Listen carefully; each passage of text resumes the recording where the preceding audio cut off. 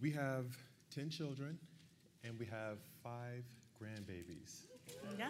So,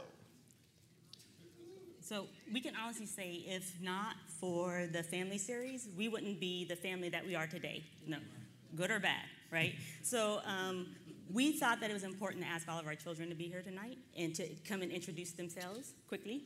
And the reason why is because part of what we're going to share tonight is our story, and we wanted to make sure that as we told our story, it's their story too, and we wanted to make sure that they were here and they heard exactly what we were saying, so then there was no misinterpretations later. So not all of our children made it here tonight, but they were given pretty instructions to stand in age order, but then we got this weird height order thing going on. So I'm not sure why we can't quite follow instructions, but that's okay. So Mike, we decided we're going to start oldest to youngest. So we'll start here. I'm Maya. I'm 25, and I'm the mom of the group. So they're supposed to be telling you their name, their age, and then how they fit into our family. I'm Ariana. I am 23, and I am the antagonist. I'm Sydney. I'm 18, and I'm the most dramatic. I'm Deja. I'm 13, and I'm the most extra. I'm Kyla. I'm 12, and I'm most competitive when it comes to sports. I'm Dominic. I'm 11, and I play the most sports in the family. I'm Kaden, and I'm 10 years old, and I am the youngest. I'm Nate. I'm 27, and I'm the son-in-law. All right. Thank you. So missing out of our bunch here, you guys. Thank you. Thank you, guys. So missing out of our bunch here is our oldest, who is 28 and lives in Florida with his family. And then we're also missing our second oldest boy, who is 24, and who he is late because he was supposed to be here. So anyway. so now that you have met our family. So just a moment. I'm sorry. Can you guys put the presentation up? Thank you. So now that you've met our family, we'd like to take a little bit of time to explain how our family was built. So in the beginning was Karen Mitchell.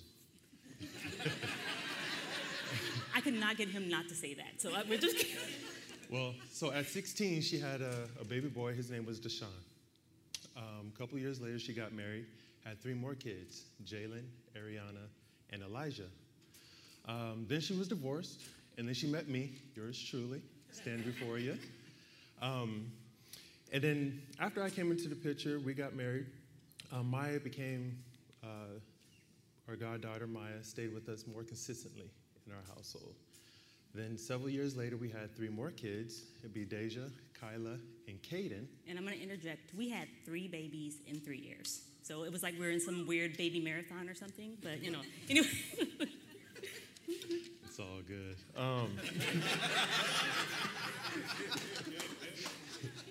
About 2.5 years later, Carmen, which is Karen's sister, had passed away, and then Sydney and Dominic stayed with us. Yep. So that's how we became a parent of 10 children.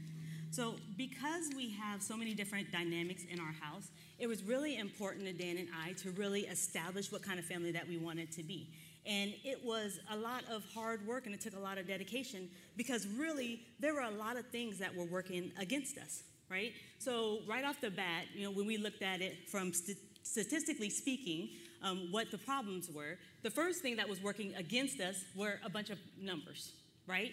So the first thing is that as a teenage parent, so the fact that I had Deshaun when I was 16, I had Jalen when I was 19. So as a teenage parent, there's some statistics that go beyond that. So 40% of teenage mothers, only 40% finish high school. And less than 2% of them finish college before the age of 30.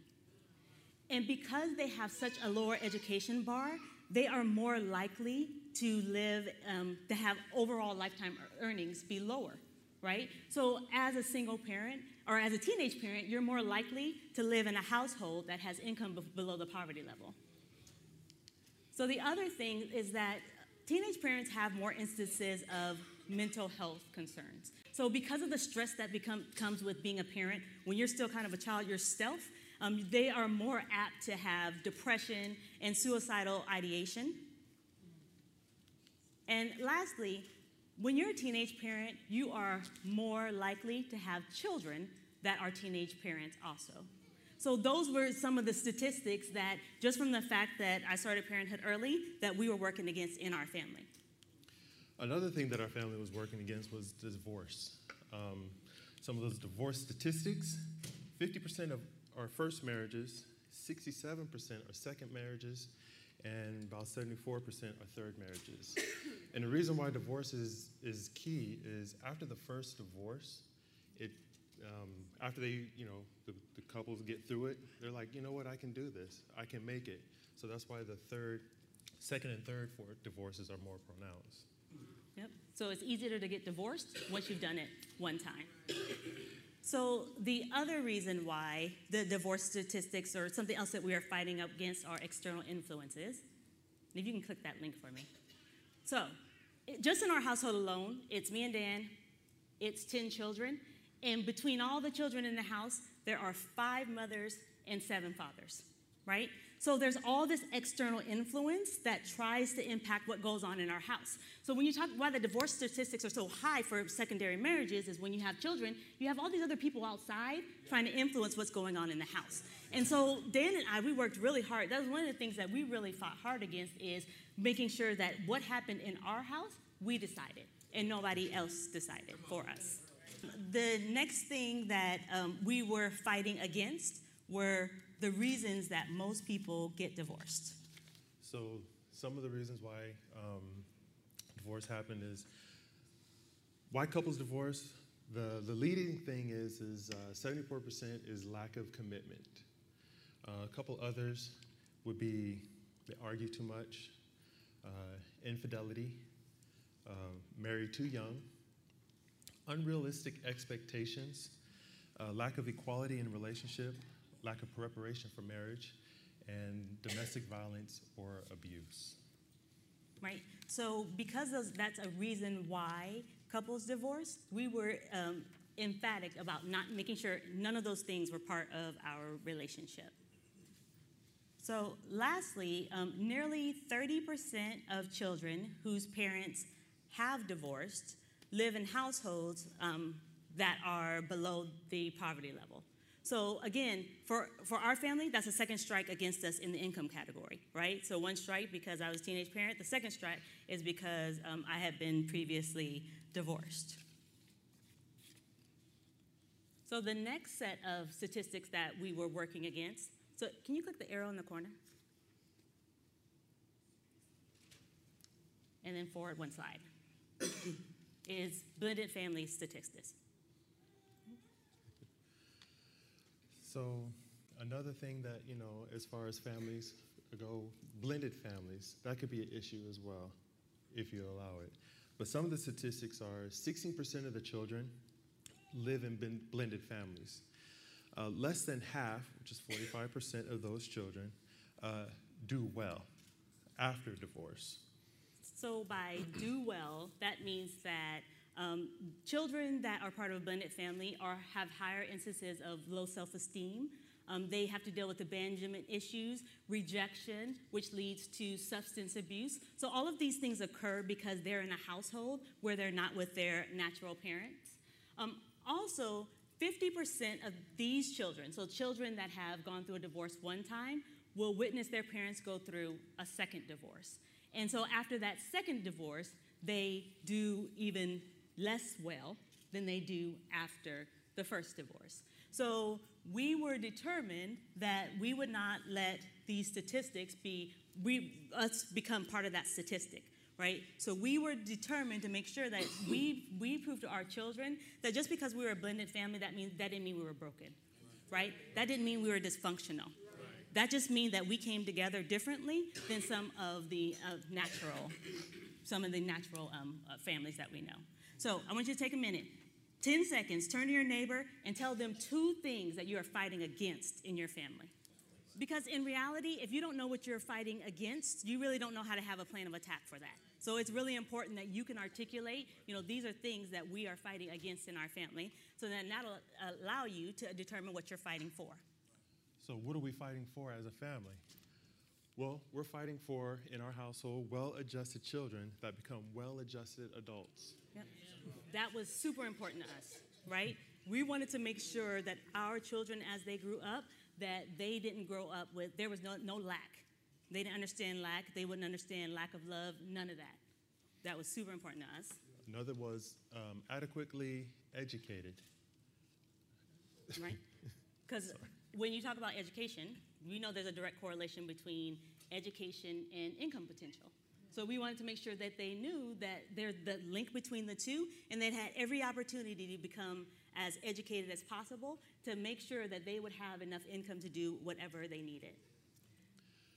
Mentally stable, healthy relationships, permanent marriages, and stable households. So we wanted to make sure that they were mentally stable, right? So that they didn't have to deal with, because naturally it comes when you live in a home where your parent is not, abandonment is always part of what you kind of feel, right? And we wanted to make sure that even if they had those feelings, that it didn't stifle them from a mental capacity. And that because when you have mental instability, that's where unhealthy relationships come in. Right? So we wanted to make sure they had healthy relationships, not only with us, but with their natural parents, right? Because that is necessary for them to grow and for them to develop.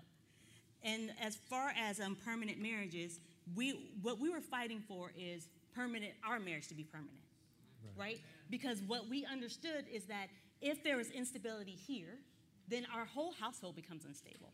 And it's so funny how quickly it can happen. So anytime that we're not together, it trickles down to the kids no matter how much we try to hide it, right? Or how much we pretend like it's not happening. If there's anything here that is not connected, then everything starts to fall apart.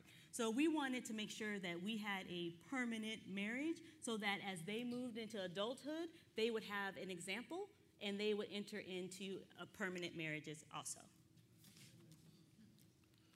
So, with that being said, can you turn to your neighbors and tell them two things that you guys are fighting for in your families? So now that we had determined that, we want to determine a win for the fight for our family, and we use core values as a way to do it. Your family core values create the backbone, consistency, and culture for every family member to thrive in every aspect of life. So why do you have core values?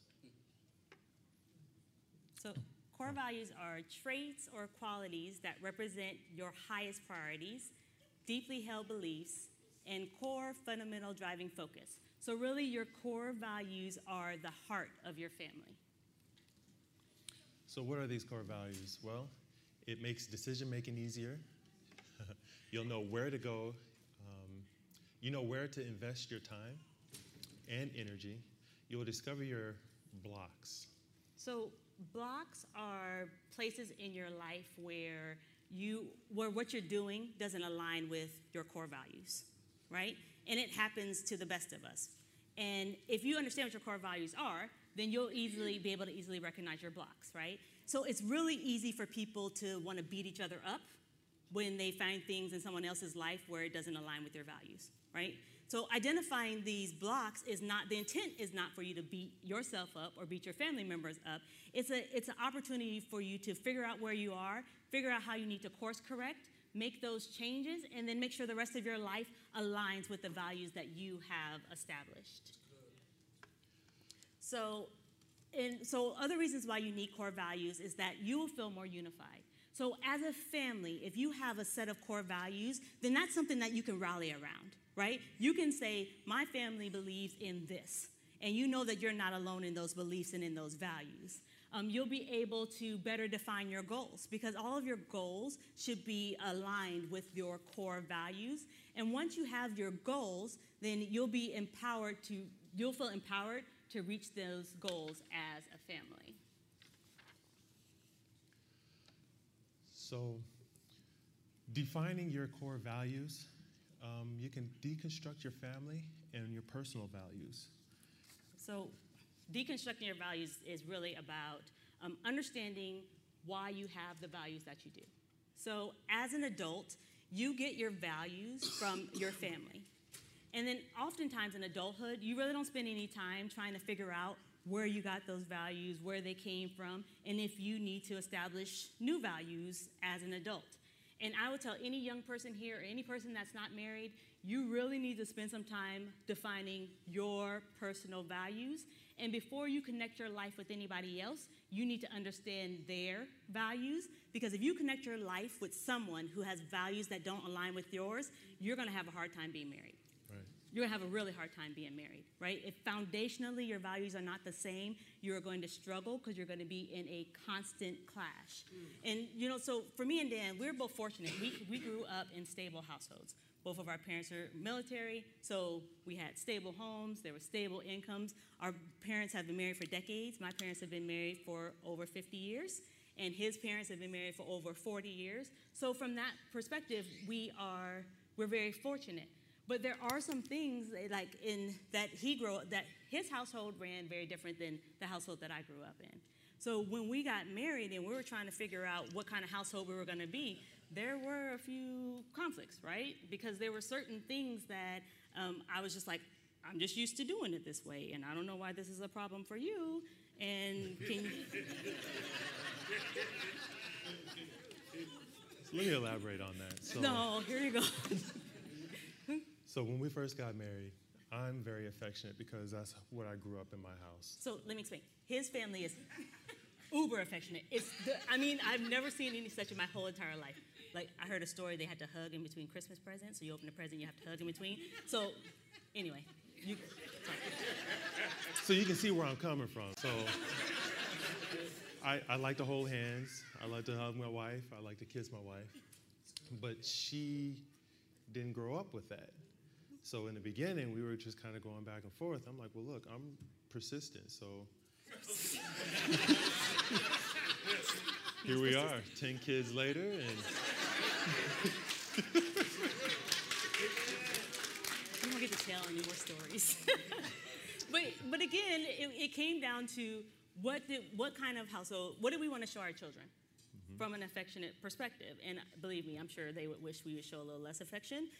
Nothing weird. But anyway, we wanted to show them that their parents loved each other and were affectionate towards each other, and we were equally affectionate towards them, right? And that it wasn't weird. And it's super weird because we have like 5 extra affectionate people and then 5 non-affectionate people. So it gets a little weird sometimes at our house when we're trying to show affection. But it really was something that we value in our house. And we wanted to make sure it was part of who we were. All right, so the next one, when you're defining your core values, is to reflect on your major life decisions. So when you look back on what your major life decisions and how you decided them, that's a good place to figure out where your core values are. Because anytime you make a major decision, your core values come into play. so now because of that, you want to also consider some common values. A couple of them, for example, would be honesty.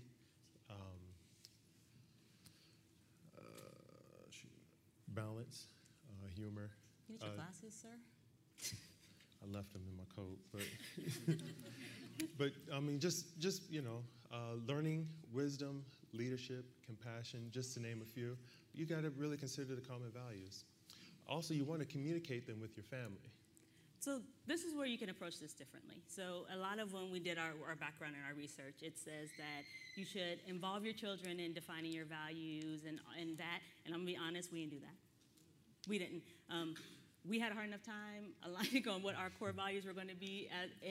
And we just figured once we had defined, these are the core values for our house, we shared those values with our children. And we explained why they were values.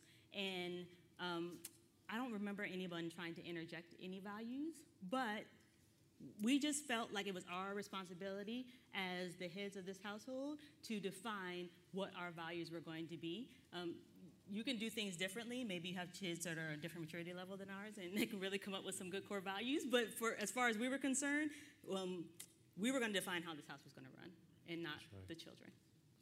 So the other part of it is once you've identified your core values, you need to integrate them into every facet of your life, right? Your core values need to become a part of everything that you do, a reminder of this is what we do, this is how we do it, and then my favorite is it's an indication of this is how we act, right? And I tell my children all the time, we don't act this way.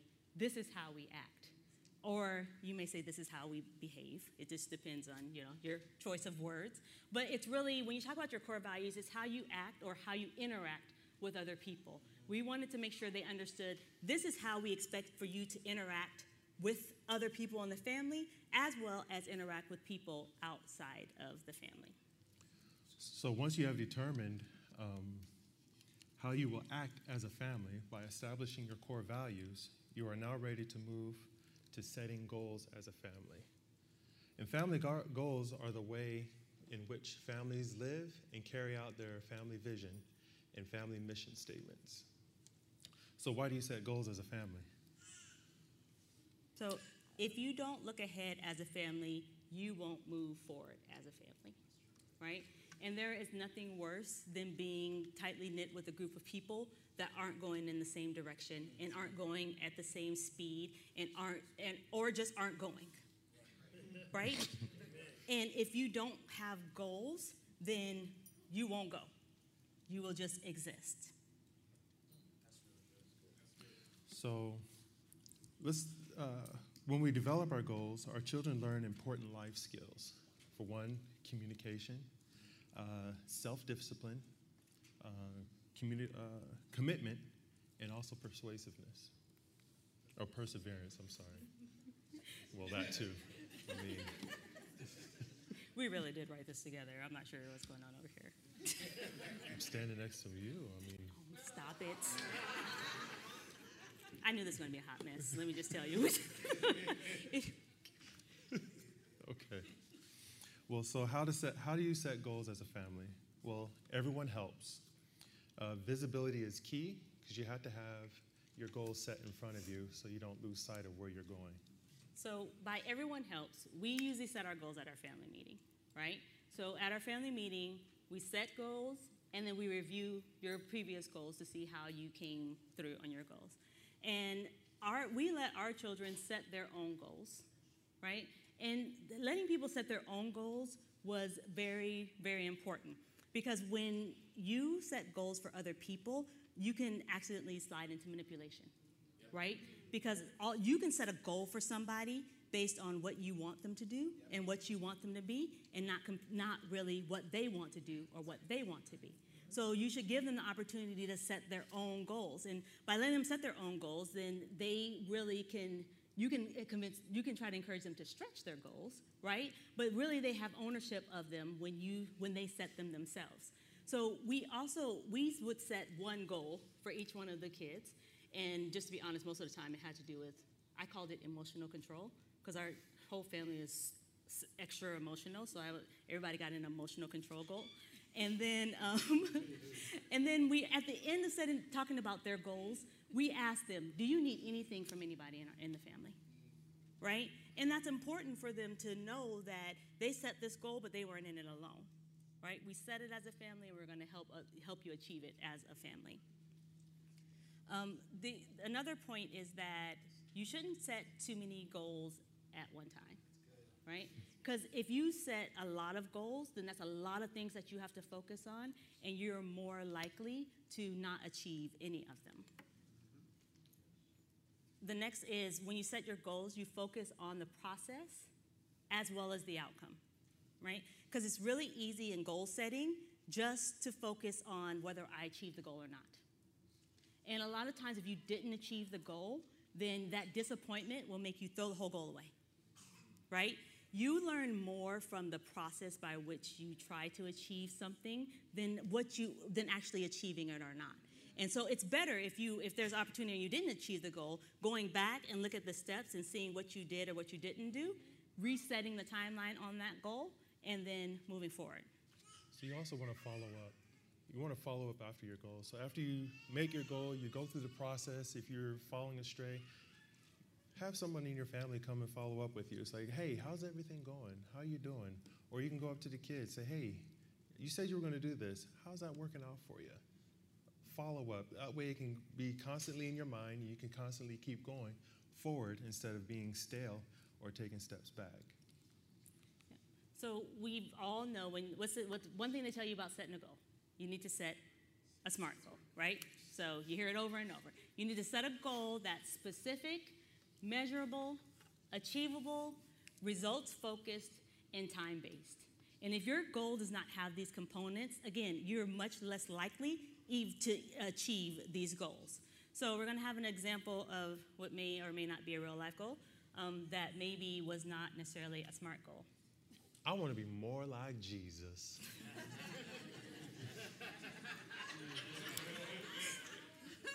Oh, yeah. So, what do we say about this goal? We say bad. Bad goal. Why? Why? Because what was Jesus like, right? How long is it going to take you to be like Jesus? Dan, how long is it going to take you to be like Jesus? Oh, I don't know. You don't know, you don't know, right? What are you going to have to do to be like Jesus? I don't know. I don't know. All right. So, so instead of that, you could revise your goal, and this is more of a SMART goal. So I will spend at least an hour a day praying to Jesus or studying my Bible so that I can teach what I've learned to the world. Yes. Yes. But Jesus didn't study the Bible, I'm sure. Well, no, but he didn't have to, but I'm human, so. So, yeah, there you go. Gold star. Good goal. All right. So once we've defined who we are as a family and how we get things done, it's time to create vision for our family. A vision It's all good. sorry. A vision statement is something that will inspire you. It is what you want to happen. It is also a plan of how you will live your values. So why create a vision statement for the family? Nothing creates more happiness and hope in a young heart than knowing that mom and dad believe that you are capable of greatness. So this is a big one, right? When you set your vision statement, and it should be something that is amazing, and it helps your kids to understand that you believe in them and you trust that they can do whatever they set their mind to, and that you are willing to stand behind them until the end of time in order to make sure that it gets done. It also holds the family accountable for themselves and one another. If we don't take time to stock, plan, and develop a vision for our family, it's very unlikely that we will actually live out our values. Other things will creep in and steal our time. Yep. So if we have no clear idea where we are going, then we will never, ever get there. You're never going to get there. Like if you have a vision in your mind's eye for your family, but you don't have a plan on how to get there, it is not going to happen. So in Proverbs 29 and 18, it says, without a vision, the people perish, right? So with your family, without a vision, your family will perish. And maybe not in the way, not a physical death, but every thought, every vision, every hope, every dream for your family will die if you do not have a vision and a plan for your family to achieve that vision. So we're going to talk a little bit about how do you create a family vision statement.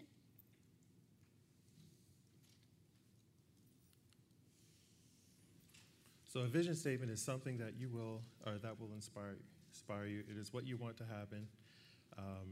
It's also a plan of how you live your life. So you got to align it with your values and goals. Write down the difference you want your family to make. Keep it simple. Use clear, concise, jargon-free language. I was struggling with that. But so you should also use the present tense, right? So say, even if your family's not that today, say what they are. Say it as if they are that right now. Speak into the present as if it is the future. I'm sorry, can you guys put that back up? Oh, thank you. So think about we, not me. So we're in this weird time where everyone wants to make a vision statement, and they want to make personal vision statements. And personal vision statements are great when you are a person, right? But once you become part of a family or the head of a family, your vision needs to change to be family focused. You need to think about what you need to do as a family. You really can't have a family with everybody having their own individual vision statements, right? Because the likelihood that you'll go in the same direction is very unlikely. So you need to make sure as you're creating your vision statement, you're thinking about the we, which is your family, and not the me. You should be forward thinking. Don't get stuck in worrying about where you are today when you are trying to create a vision statement for your family. Look at what you want your family to be, who you want your family to be, what you want your family to accomplish, and what you need to do in order to get there.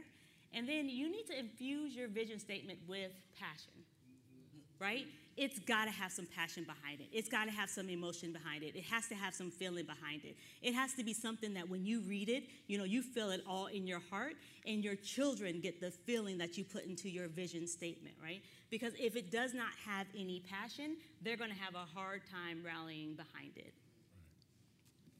So your vision statement basically says, this is who we are.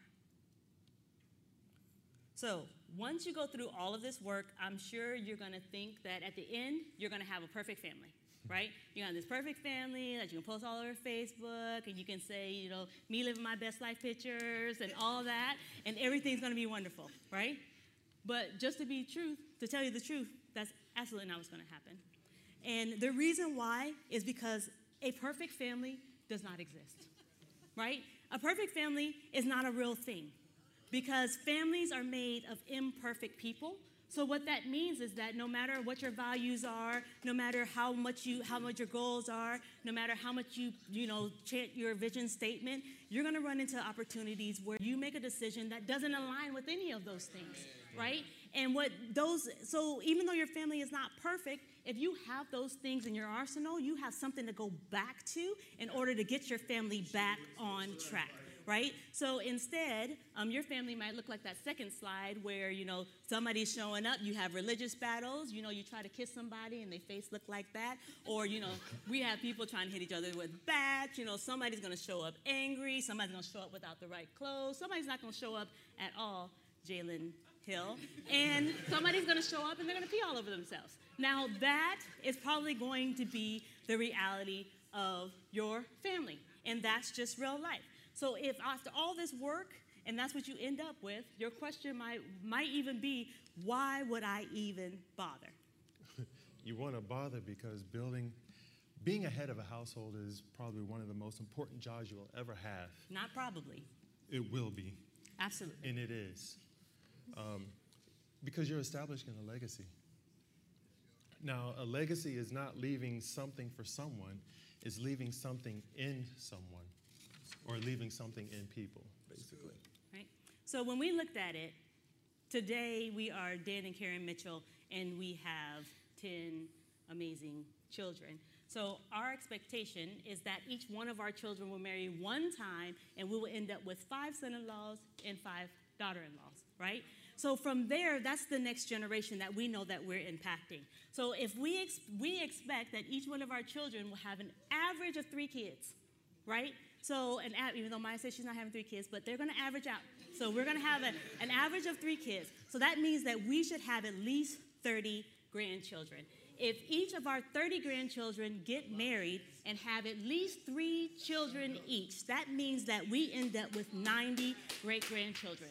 When each of our great-grandchildren get married, if they have an average of 3 children apiece, we will have 270 great-grandchildren. So that is a total of 400 people in 4 generations from these 2 people, right?